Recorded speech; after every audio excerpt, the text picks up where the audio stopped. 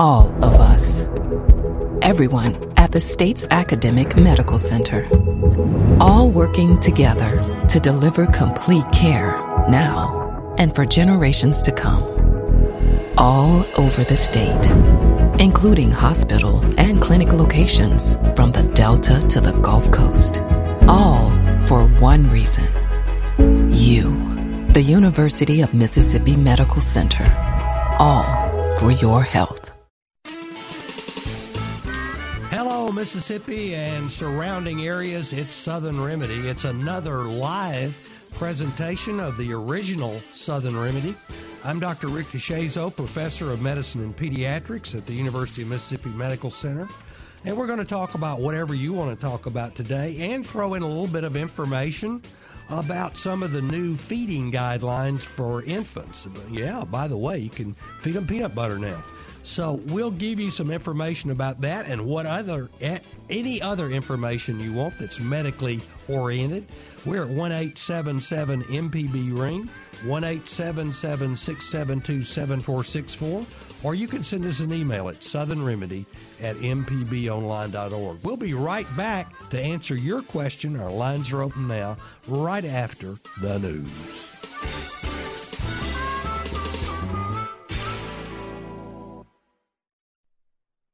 Live from NPR News in Washington, I'm Lakshmi Singh.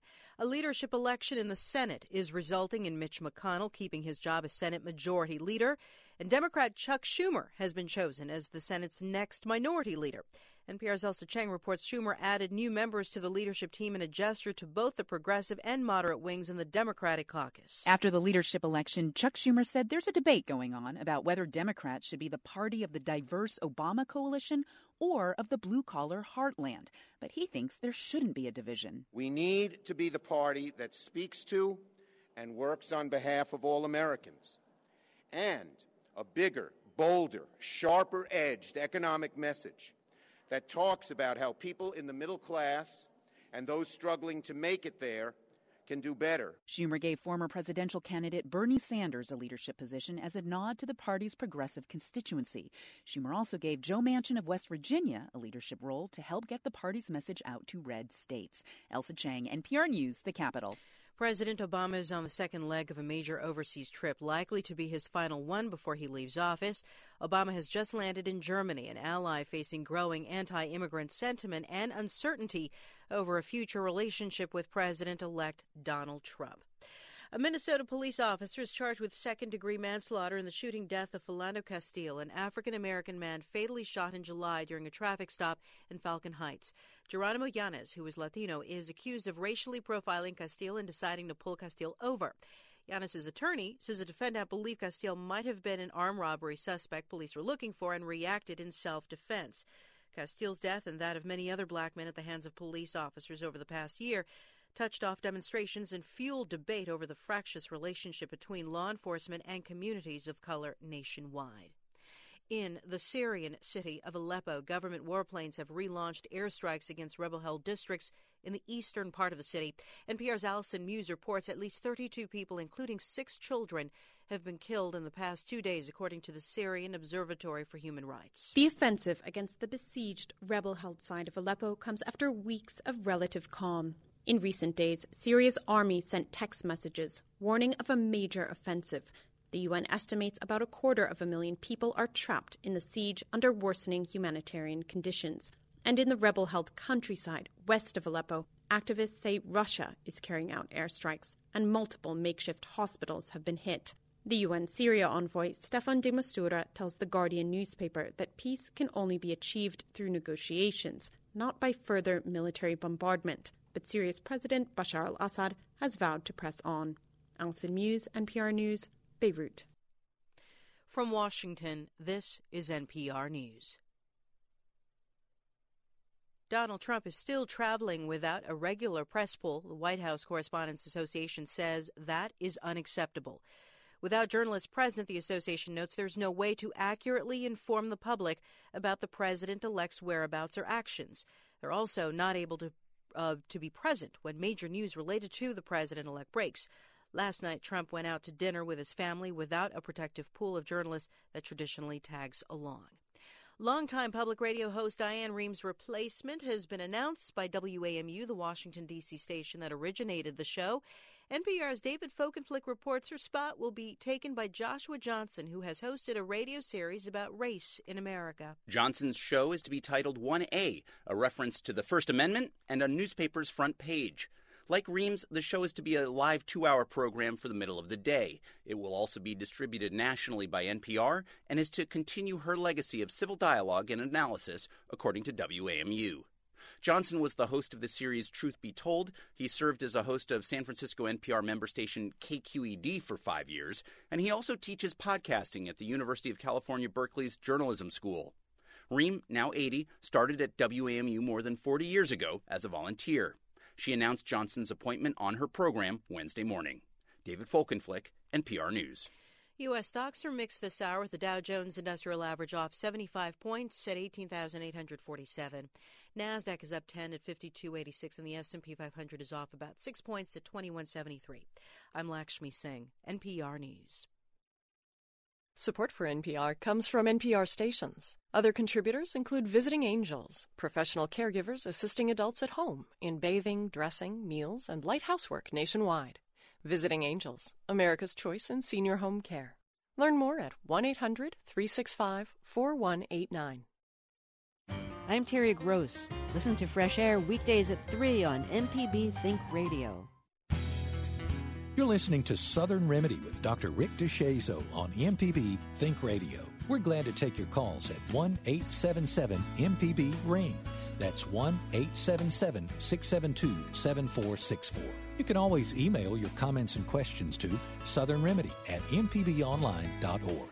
This is MPB Think Radio, Mississippi Public Broadcasting. Hey, welcome back to Southern Remedy. I'm Dr. Rick DeShazo, Professor of Medicine and Pediatrics at the University of Mississippi Medical Center. Welcome you to our weekly live visit and a replay on Sunday morning. So thank you for joining us. It's our pleasure to be here, and it's our job to give you whatever kind of information, medically wise, that might be helpful to healthier living. Southern Remedy is a co-production of Mississippi Public Broadcasting and the University of Mississippi Medical Center, and our producer is Jay White. So it's all things considered. Whatever you want to talk about, we have open lines. It's early enough that you can get in with your question. We're at 1-877-MPB-RING, 1-877-672-7464. Or if you wish, you can send us a Southern Remedy email at southernremedy@mpbonline.org. So there you go. We're ready to roll. And by the way, I promised last week that we would be talking about some of the new guidelines for infant feeding.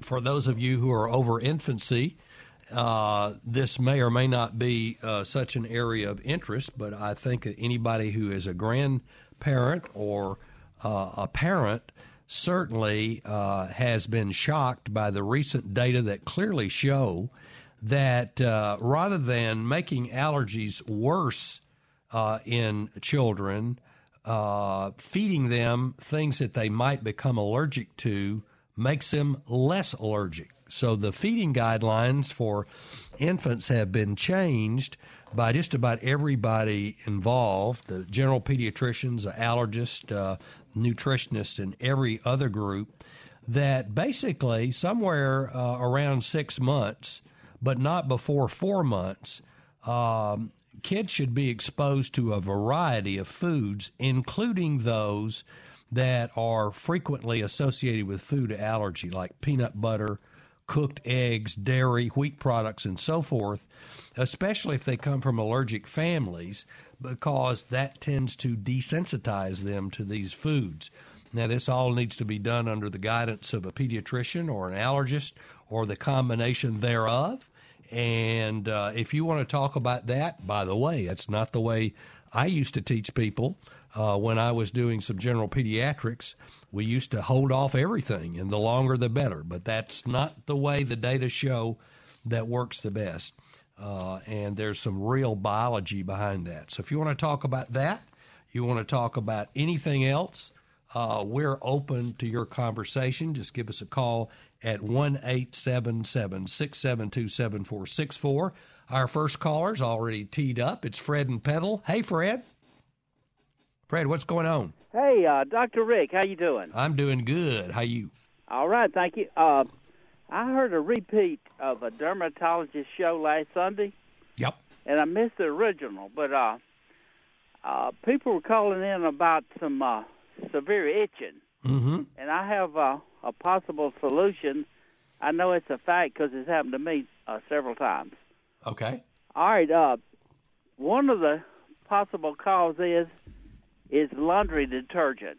Yeah. And there's one main offender that, like you use this, it does a good job, but and you have it on, you start perspirating, it extremely gets worse. Uh-huh. And I need to mention the name of it because this sure, is go ahead. offender. Sure, it's ahead. Tide. Uh-huh. And I worked offshore for about 12 years, and that's what they supplied us with. It's Tide. Right. And I was itching to death. Mm-hmm. And finally, some of the other people started complaining. They switched to another brand. I've had no problem with any other brand, and my wife started using it. Yeah. You talking about itching, and I finally realized what it was and got rid of it, and I hadn't had a problem since. All right. Thank you for that comment, and let me address it a little bit, Fred, because it is very pertinent. For many years, the folks who make detergents have been competing to try to get the whitest shirt award for the year, and because of that and the tightness of that market, they have put more and more additives into household detergents. The major one that has caused problems in laundry detergents have been a series of enzymes that are related to papain, but there are other ones that help digest food and other materials that are hard to get out of laundry.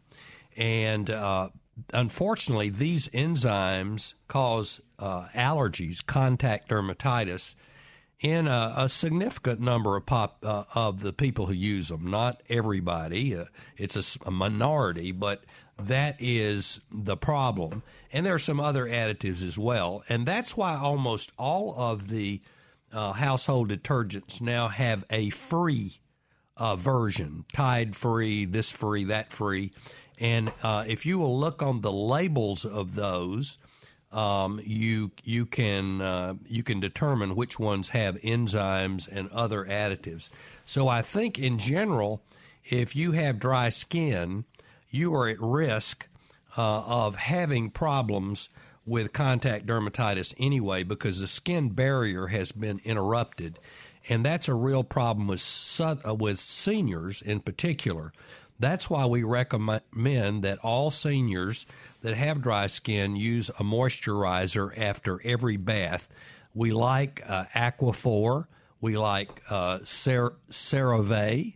We like lard. Any kind of grease that will help retain moisture in your skin decreases the risk of developing eczema and in particular contact dermatitis. So you are right on target as always, Fred. Thank you. I think there must be a very large library in Petal. We appreciate that comment, and thank you again.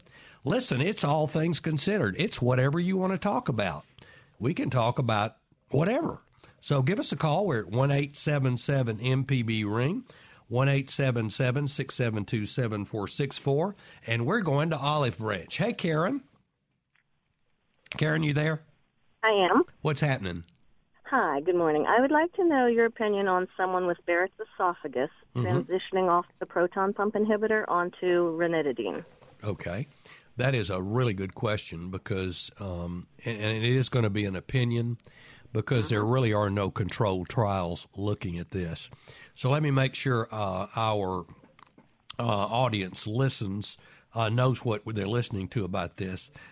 If you have an incompetent lower esophageal sphincter, that is the valve between the stomach and the esophagus, what happens is that acid runs backwards. When your stomach squeezes, that's called peristalsis. What happens is you eat, it goes down your esophagus, that valve is open, and then a bunch of enzymes and acid are dumped into your stomach, sort of like you would with a washing machine and detergent, like we're just talking about. The food gets digested in there, and the stomach squeezes. It's a muscle. It squeezes and pushes the food that's digested into the duodenum and the jejunum, where it's absorbed, and that's where you get your energy, and whatever's left over goes out in the stool. So if that valve is not working correctly, when the stomach squeezes, the acid goes backwards, not forward like it's supposed to be, and it burns your esophagus. And if you get enough of that, and that's called reflux esophagitis.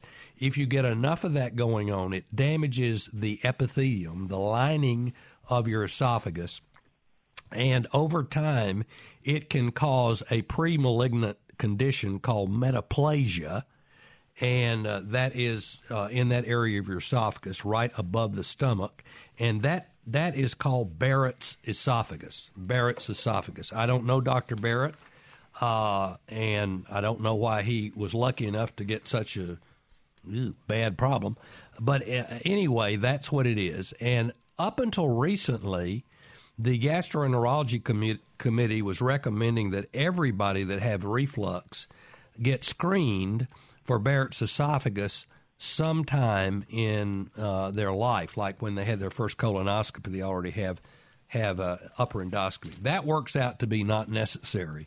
So we're not doing regular upper endoscopies every time we do lower endoscopies for colonoscopy for people with reflux, because it's not that common.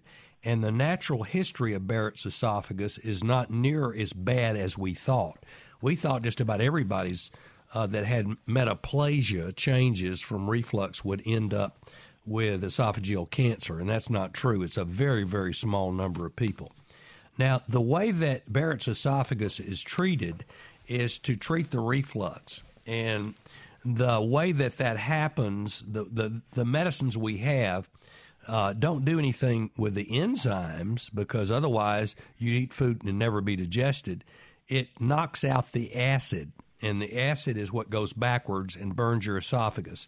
And there are two receptors for histamine, well, actually a bunch of receptors, but there are two primary receptors for histamine that cause the damage in those cells, the H1 receptor and the H2 receptor. The antihistamines primarily affect the H1 receptor. It's the H2 receptor that causes the problem. So that's why people take things like acid blockers, and there are a whole variety of them. And then there are, and that just really effectively shuts down the acid production. And for people who don't have it completely shut down, then we go with one of the older agents, which is an antihistamine against the H2 receptor called ranitidine. So you frequently are prescribed a proton pump inhibitor, like many of the ones that are over the counter now, Pepcid and others, and ranitidine as a combo if you have terrible reflux. The ranitidine is much less effective in blocking acid production than is the proton pump inhibitor. So if you really have Barrett's esophagus, you probably ought to be on a proton pump inhibitor, and if that doesn't get rid of your symptoms, both. Now, is that what you needed, Karen? That was a long answer to a short question. That was very thorough. Well, I was just wondering, does the Barrett's override all the bad side effects of the proton pump inhibitor? It's worth it to stay on it? Oh, boy, thank you very much for these questions. Maybe you can be a writer for our program. So what you're saying is, what is the risk-benefit ratio of suppressing acid production? Because we know that you don't absorb iron well, that you can have problems with osteoporosis, from calcium issues with not having acid, vitamin B12 B12 is not absorbed well with that acid. All kinds of side effects now that we're finding from these proton pump inhibitors. And the answer for that is we don't know. But if you're going to take a proton pump, if you've got Barrett's esophagus, it is probably worth the risk of taking a chronic acid blocker, because malignancy of the esophagus is an awful, awful problem. And you can get these over the counter. They don't cost a fortune. And the side effects of acid blockers are usually monitored as your routine checkup every year. We look for anemia. We get bone densitometry for women who are most predisposed to osteoporosis, and so forth and so on. So if you have Barrett's esophagus, I definitely would take one. And your gastroenterologist is going to be looking down there, not so often as we used to, but every once in a while. And sometimes that can improve and go away, and you can get off of it. So I hope that helps. We can talk a lot about reflux. I got a lot of information to share with you, but I'll save those for the next caller. So thank you, Karen, for your call from Olive Branch. We've got open lines. We're at 1-877-MPB-RING. Dr. Rick was going to have a pediatric gastroenterologist today, but that person was unable to attend, so I'm standing in for her, talking about feeding issues and food allergy in children, if you have any interest in that. But we're always open to all questions on this program, and we want to give you the information you need to do better. So let's go to your call at 1-877-MPB-RING, and while I'm waiting on your call, we'll go to Wiggins and William. Hey, William. Hello. My question is very simple. My cholesterol has gone down from 220 to 216. Is that something to be really concerned about? Okay, let's talk about that a little bit. It's not and don't hang up because I need more information.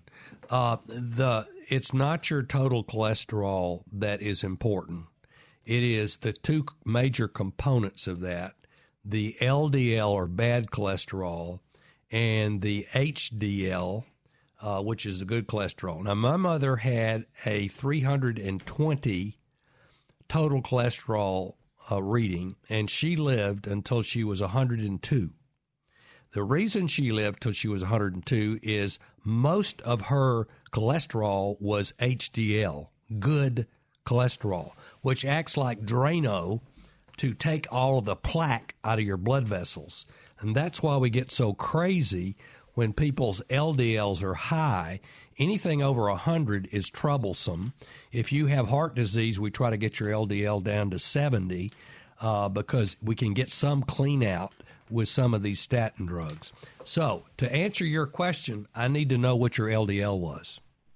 Okay, it says on this thing, it says HDL 35 mg/dL. Yep. And then HDL is 60 mg/dL. LDL is, now let's get this straight. Your HDL, H is in hippopotamus, was 35. And your LDL, like Lodine. Oh, it said 145 LDL. That's too high. Your LDL is too high. Your cholesterol, total cholesterol really doesn't mean that much. We want your LDL close to 100. The guidelines are arguable right now. Most people with LDLs over 120, we are treating if they have any history of coronary artery disease or atherosclerosis, peripheral vascular disease, or others. So you need to talk to your doctor who knows your body better than I do. And see. Let me tell you this. I went and had all of those tests done, those 4 tests where they put that machine to your neck and check your arteries and your abdomen, and all of those were normal. Yeah, but those tests can't see the plaques in your little bitty coronary artery. Okay. You have to have a CT angiogram to have that done and get a calcium score, and we don't recommend that unless something else is going on. So I believe that your cholesterol may be too high. And even though your ultrasound of your carotids is okay, and that's a good thing, you still could have some small blood vessels at risk, and I would talk to my provider about that. Is that okay? Right. Okay, I have to take some medicine then, huh? I probably would recommend it, but I'd have to know a little bit more about your situation. Right. Thank you for your call. It's All Things Considered on Southern Remedy. We just talked to William and Wiggins, and we want to talk to you at 1-877-MPB-RING. Let's go to Wesson and Wesley. Hey, Wesley. Hello. How you doing?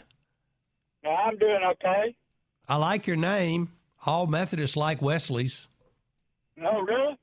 Oh, dear. What's your question? Well, I got a suggestion, and I wanted to ask another question. Okay, you're breaking up a little bit. Did you say you have acid reflux? I was told I had acid reflux. They treated me for 20 years. Yeah? Never did actually go away. Sometimes I actually just had chest pains or abdomen pains. And finally, the doctor said, well, let's go have a scan made of your abdomen. Mm-hmm. Well, they did that, and they found out that I had stones in my gallbladder. I'll be dog. I had my gallbladder taken out in January. Mm-hmm. I haven't had hardly any problems at all with any reflux. Well, you have been blessed, so you are fortunate. Let's talk about that a little bit. People who, there are two common problems in Mississippians. Most of us are overweight, and those problems are reflux, and that's when our valve in our stomach doesn't work and protect our esophagus. When our stomach contracts, because there's so much fat in our stomach, it makes the valve not work. And the other thing we frequently have are gallstones. And gallstones occur in the gallbladder, especially in people who are overweight, because of lipid metabolism. I won't go into all of that. But the two are common together. So, and the symptoms can be quite similar. Now, usually people with gallbladder disease have right upper quadrant, right upper belly pain of a cramping nature, which is intermittent, but that's not always the case. Sometimes they can have other problems, nonspecific belly pain, especially women who feel pain differently than men. Reflux, the classic description of that is a burning feeling in your chest, and it responds immediately to chewing an antacid, like whatever over-the-counter antacid chewable that you can take, or taking a proton pump inhibitor, like one of the ones over the counter. But those don't work as quick. So if you want to know whether you got reflux esophagitis, chew up 4 Gelusil or whatever other antacids or stomach protectors you want to get hold of, and if it goes away, that's it. Now, there's another thing called hiatal hernia that can simulate gallstones and reflux, and that's when part of your esophagus gets trapped up in your chest. So there's a big differential diagnosis of stomach pain, and I'm glad, by luck, because you were persistent, your doctor finally figured out what's wrong. And here's the lesson from that story. The way we practice medicine is by trial and error. People don't know that. There are a lot of things that we treat where there are 2 or 3 things that could cause the same symptoms. And because there are a lot of body parts, but only one brain. And the brain and systems respond to these electrical images from or electrical stimulations from pain sensations from our body in only a couple of stereotyped ways.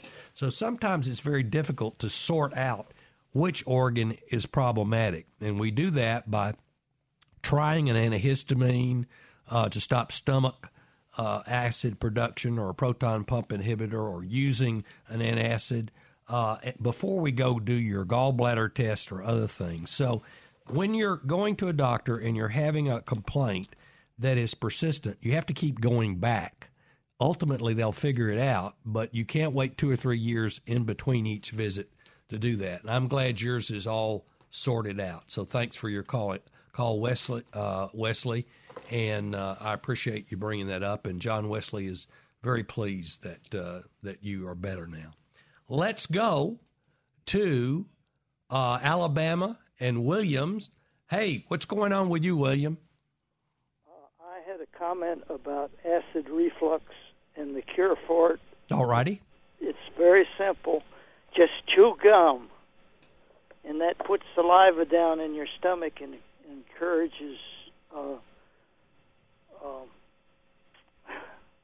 digestion. Any kind of gum in particular?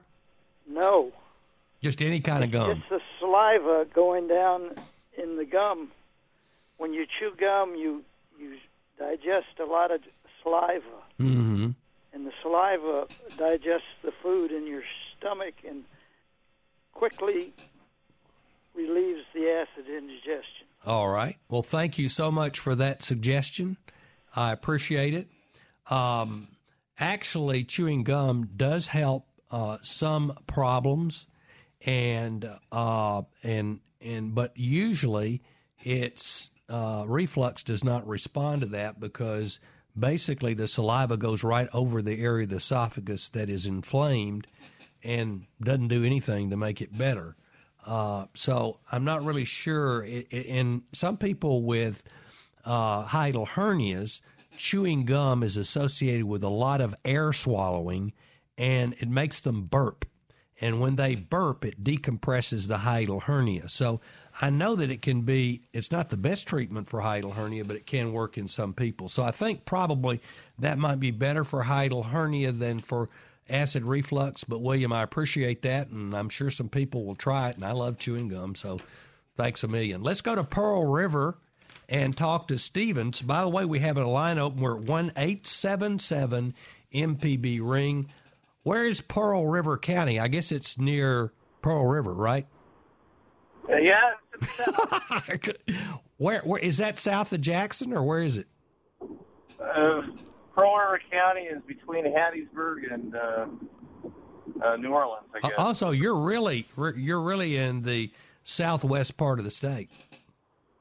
Yes, sir. I bet it's beautiful. I have a question about policy. I don't know if things are going to change with the election, but my doctors wanted to prescribe a medicine for me, but they weren't allowed to, and they were told that they would be fired if they did. Yeah. But as it turned out, it was the only medicine that would actually keep me alive, and I ended up talking to the people at the FDA who were in charge of it, and they said, yeah, that's exactly what you need.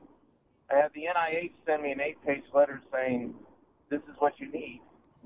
But the regulators told the attorneys at the clinic where my doctors were at that they had to find somebody who had prescribed this medicine before.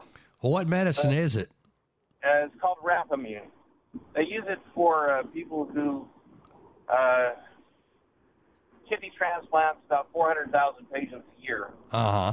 At the FDA, the ladies in charge of Rapamune, the doctor up there, said that there was no incentive for Pfizer to pay the $4 million to do the study for a rare disease like mine, where there are probably only 5 people in the whole country ended up as I am. And what is that disease?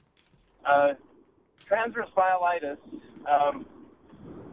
I know. NIH has a group that studies this. They sent me a letter saying that about 1/3 of the people who get this are left with unlimited inflammation. Yeah. And they have to find some medication that will reduce the inflammation that they can take. Okay, I got it. I actually did part of my training at the National Institutes of Health, so I know about those studies and what you're talking about. So let me address that. We physicians are having increasing problems with prescribing medications off-label. And what you're talking about in this particular, I thought you were talking about a compounded drug, but what you're talking about is a drug that is approved for one use and not approved for the other, and your other is the one it's not approved for. So we do a lot of that. We have, for instance, right now there are a whole bunch of biologic agents like Enbrel and Humira, and the clinical trials have been done in rheumatoid arthritis, but not in lupus or psoriatic arthritis. So it's approved for one disease, rheumatoid arthritis, and we know it'll work in psoriatic arthritis, but the insurance won't pay for it because it's not approved. And the insurance is usually the problem. They don't want to pay for anything that will cost them money. And so we are frequently told that we can't get a drug like Rapamune for a off-label use because it's not approved. And we have to write all these letters to the insurance companies, and they have clerks review them. Eventually we get to a doctor who is paid by the insurance company to keep the costs down, and they make a choice of whether we can get the drug or not, and we frequently can't get it. So that's the system that is in place right now, and I understand your doctor's problem, and I have this, since I'm a rheumatologist too, I have this problem every day. So I understand your problem, I understand your anxiety about it, and I do not have a fix for it. We'll see if some of the changes in the FDA process are made in the next several years, because a lot of people with unusual diseases are having this problem, Steve. So you're right on. I do think that there are other drugs that can be used for transverse myelitis that are immunosuppressants that can be good, and that includes Cellcept and some others, which would again be an off-label use. But since it's cheap, they usually will approve that. So stick with your doctor. This is your doctor's problem to fight for you and for the drug you need. So I appreciate your call, and I hope that is helpful. And if you need more information, just send me an email at southernremedy@mpbonline.org. This is Southern Remedy, and we are here for you today. Whatever question you want to ask, man, tee it up. We're good for it. It's 1-877-MPB-RING, 1-877-672-7464, and we're going to Jackson and Memphis and Scuba and your house right after this break.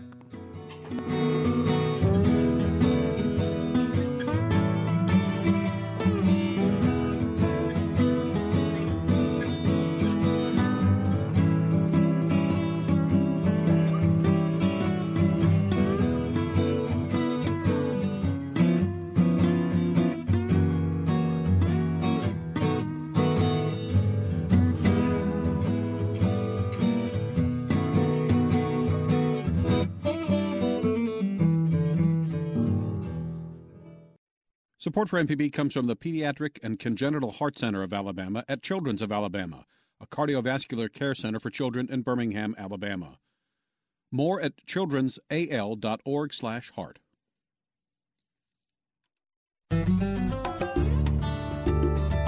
On Creature Comforts, we talk about Mississippi's abundant wildlife with Libby Hartfield, retired director of the Mississippi Museum of Natural Science, and a special guest each week.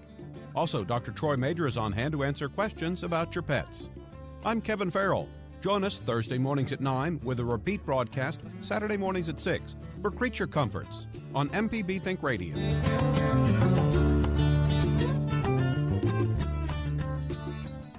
To listen to stories and shows, go to mpbonline.org.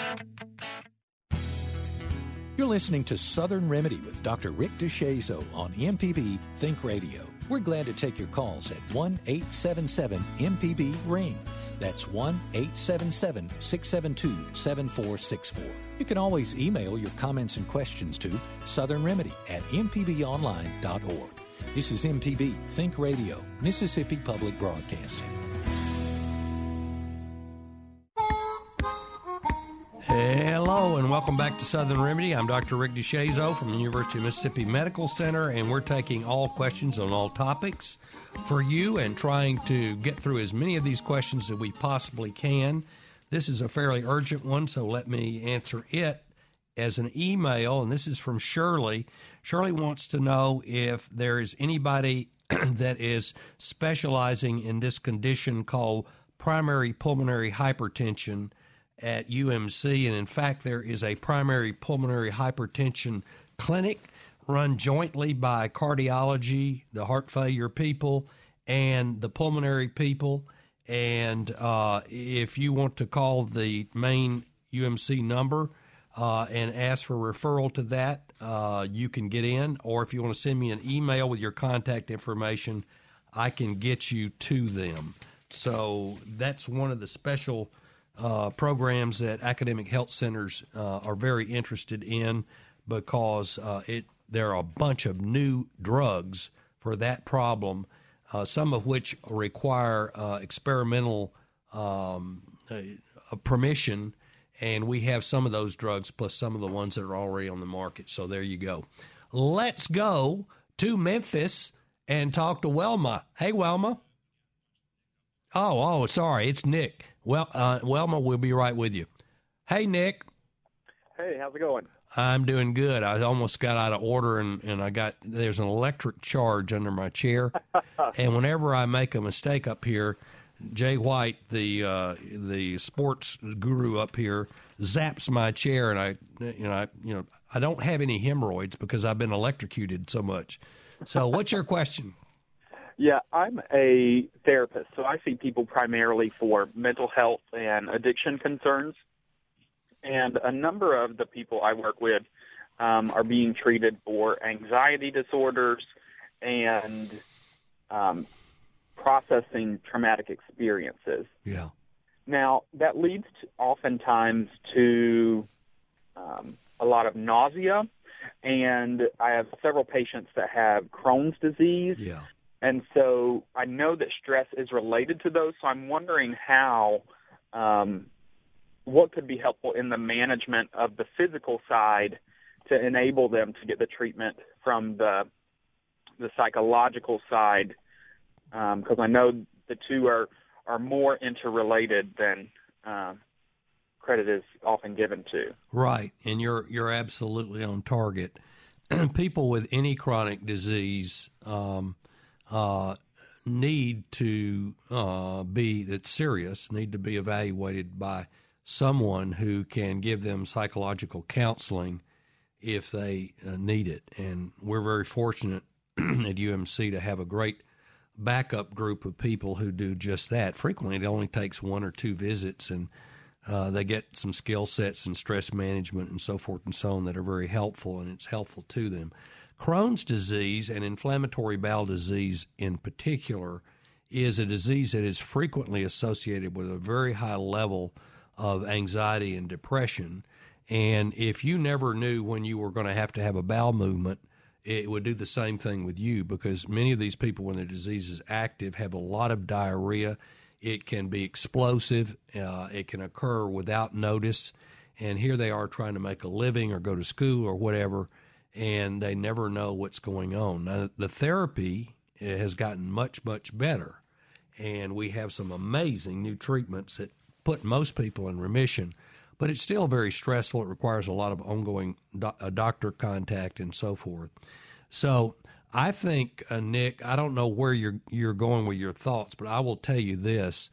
I think the best thing to resolve these problems, or at least treat these stress problems in these patients, is communication between the treating physician and the clinical psychologist, social worker, or whatever health professional is doing that. And our problem is in Mississippi that we're so short on psychiatrists, psychologists, and medical social workers that there aren't enough of them to go around. You know what a problem the VA has had with this. And when we do get a patient and refer them, it's sort of hard to get hooked up to communicate with each other. The records are protected by HIPAA, and the doctors, the MDs, can't get the psychiatric or other records, and that blocks us from knowing what they're doing. And so there's a communication problem. So if you're going to fix one thing, from your side that would be helpful, that would be encouraging your colleagues to figure out a way to communicate with the doctors like I'm doing on my side, trying to get the doctors to refer these patients and communicate with the social workers and clinical psychologists and other people who take care of them. I'm not sure if that's what you were talking about, but from... That's very helpful. I'm wondering, in terms of like intermittent stress that comes on, like, would it be helpful for them to take an acid reflux medicine or something in preparation if they're going to be going to therapy or something that does cause their stress to increase or nausea to increase as precautionary to... Yeah. So if your therapy with them is being interrupted by physical symptoms like nausea or vomiting or diarrhea or whatever, obviously there are medicines that we can give them.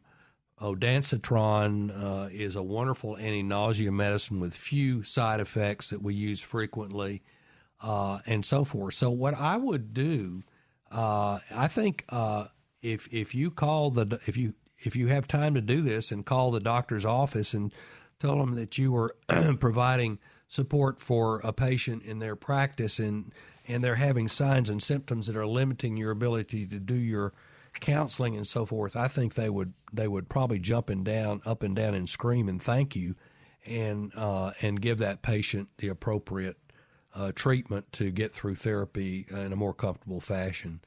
So, Nick, thank you so much for bringing that up. It's something that is an ongoing problem for all of us.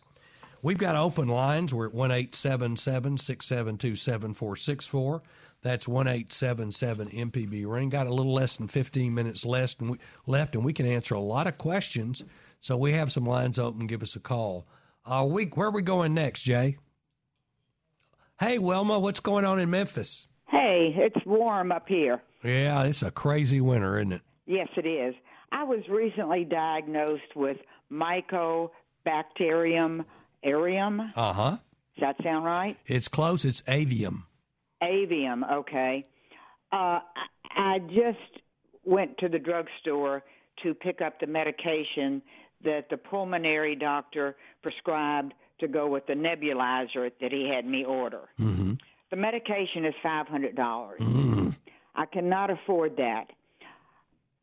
I am trying to decide what to do. The only time I'm really short of breath is on exertion. Mm-hmm. It's not, 24 hours a day. Mm-hmm. So let me help you. Let me help you with that. And I understand exactly where you are. So you basically have chronic obstructive pulmonary disease, and you were coughing, and they cultured your sputum, and that's what grew out. Is that correct? Right. Okay. So this is very, very common, and many people with chronic obstructive pulmonary disease grow Mycobacterium avium, which is an atypical tuberculosis organism. It's not the TB that causes TB. It is an atypical organism, and most of the time it doesn't cause any problem at all. Frequently, people who have obstruction in their airway grow this, and the job of the pulmonary doctor is to figure out whether or not the germ that's being cultured out is actually causing disease or is just a freeloader in your airway, okay? And evidently he has decided that it is actually causing inflammation. In most occasions, when a pulmonary specialist makes this diagnosis, they will get a second opinion from an infectious disease person or other people, because it's very hard to determine whether this organism, which can just be visiting, is causing problems. So not everybody who has this germ cultured out that has COPD has the infection with this that causes problems. So that's number one. Number two, all TB is reportable to the health department. and I don't know about your health department, but you could call anonymously and say that I have been diagnosed with Mycobacterium avium infection. Can I be seen in one of your clinics? In most health departments in most states, they can give you your medication or arrange for your medication at a price you can afford, and if you can't afford it, they'll get it free for you. So that's another thing. The third thing is there are good suggestions. There's a third one. All right. There are a whole bunch of different drugs that can be used to treat that, and some of them are cheap as dirt. So what he has done is given you the easiest one to take that is the most effective, and he could probably give you some that are not as easy to take that would be a lot cheaper, and so there are many, many choices. So I would go back to him and say, how do you know this is actually making my disease worse? And if he says, I'm not sure, ask for a second opinion from an infectious disease person. That's number one. Number two, I would call the health department, see if you can get your medicine for free or whatever. And third, I would definitely ask him to prescribe something cheaper, because that's crazy. You can't afford that. I can't afford that. How's that? That's great. Good to talk to you. Send me an email if you need more help. Okay, thanks. All right, Bye-bye. Good to talk to you. This is Dr. Rick DeShazo, Professor of Medicine and Pediatrics, and this is All Things Considered on Southern Remedy, our Wednesday program, replayed on Sunday morning to wake you up with a joyful sound. We have some open lines. We'd love to have you call us, 1-877-672-7464. Let's go to Gaucher and Lynn. Hey, Lynn. Lynn. What's happening? Hi. This is Lynn from Gaucher. Yes, ma'am. You're on air. Okay. I love your show. Thank you. First of all, what I have to talk about that you're going to go nuts on, because you're going to yell at me and tell me I'm nuts. No, I don't do that. I'm a biologist, and for years and years, I have really questioned this flu vaccine that the pharmaceuticals make about $2 billion a year on. I'm sitting here in front of a site from the CDC, and it says the effectiveness of the flu virus each year is at 50 to 60% of the overall population during seasons when most circulating flu viruses are like the vaccine viruses. Right. It was reviewed the 25th of August, updated yesterday. 50 to 60%. Yep. That's almost like using no birth control and hoping for no child. 50%. You see what I'm saying? Yeah, I know exactly. I'll tell you what the arguments are about that.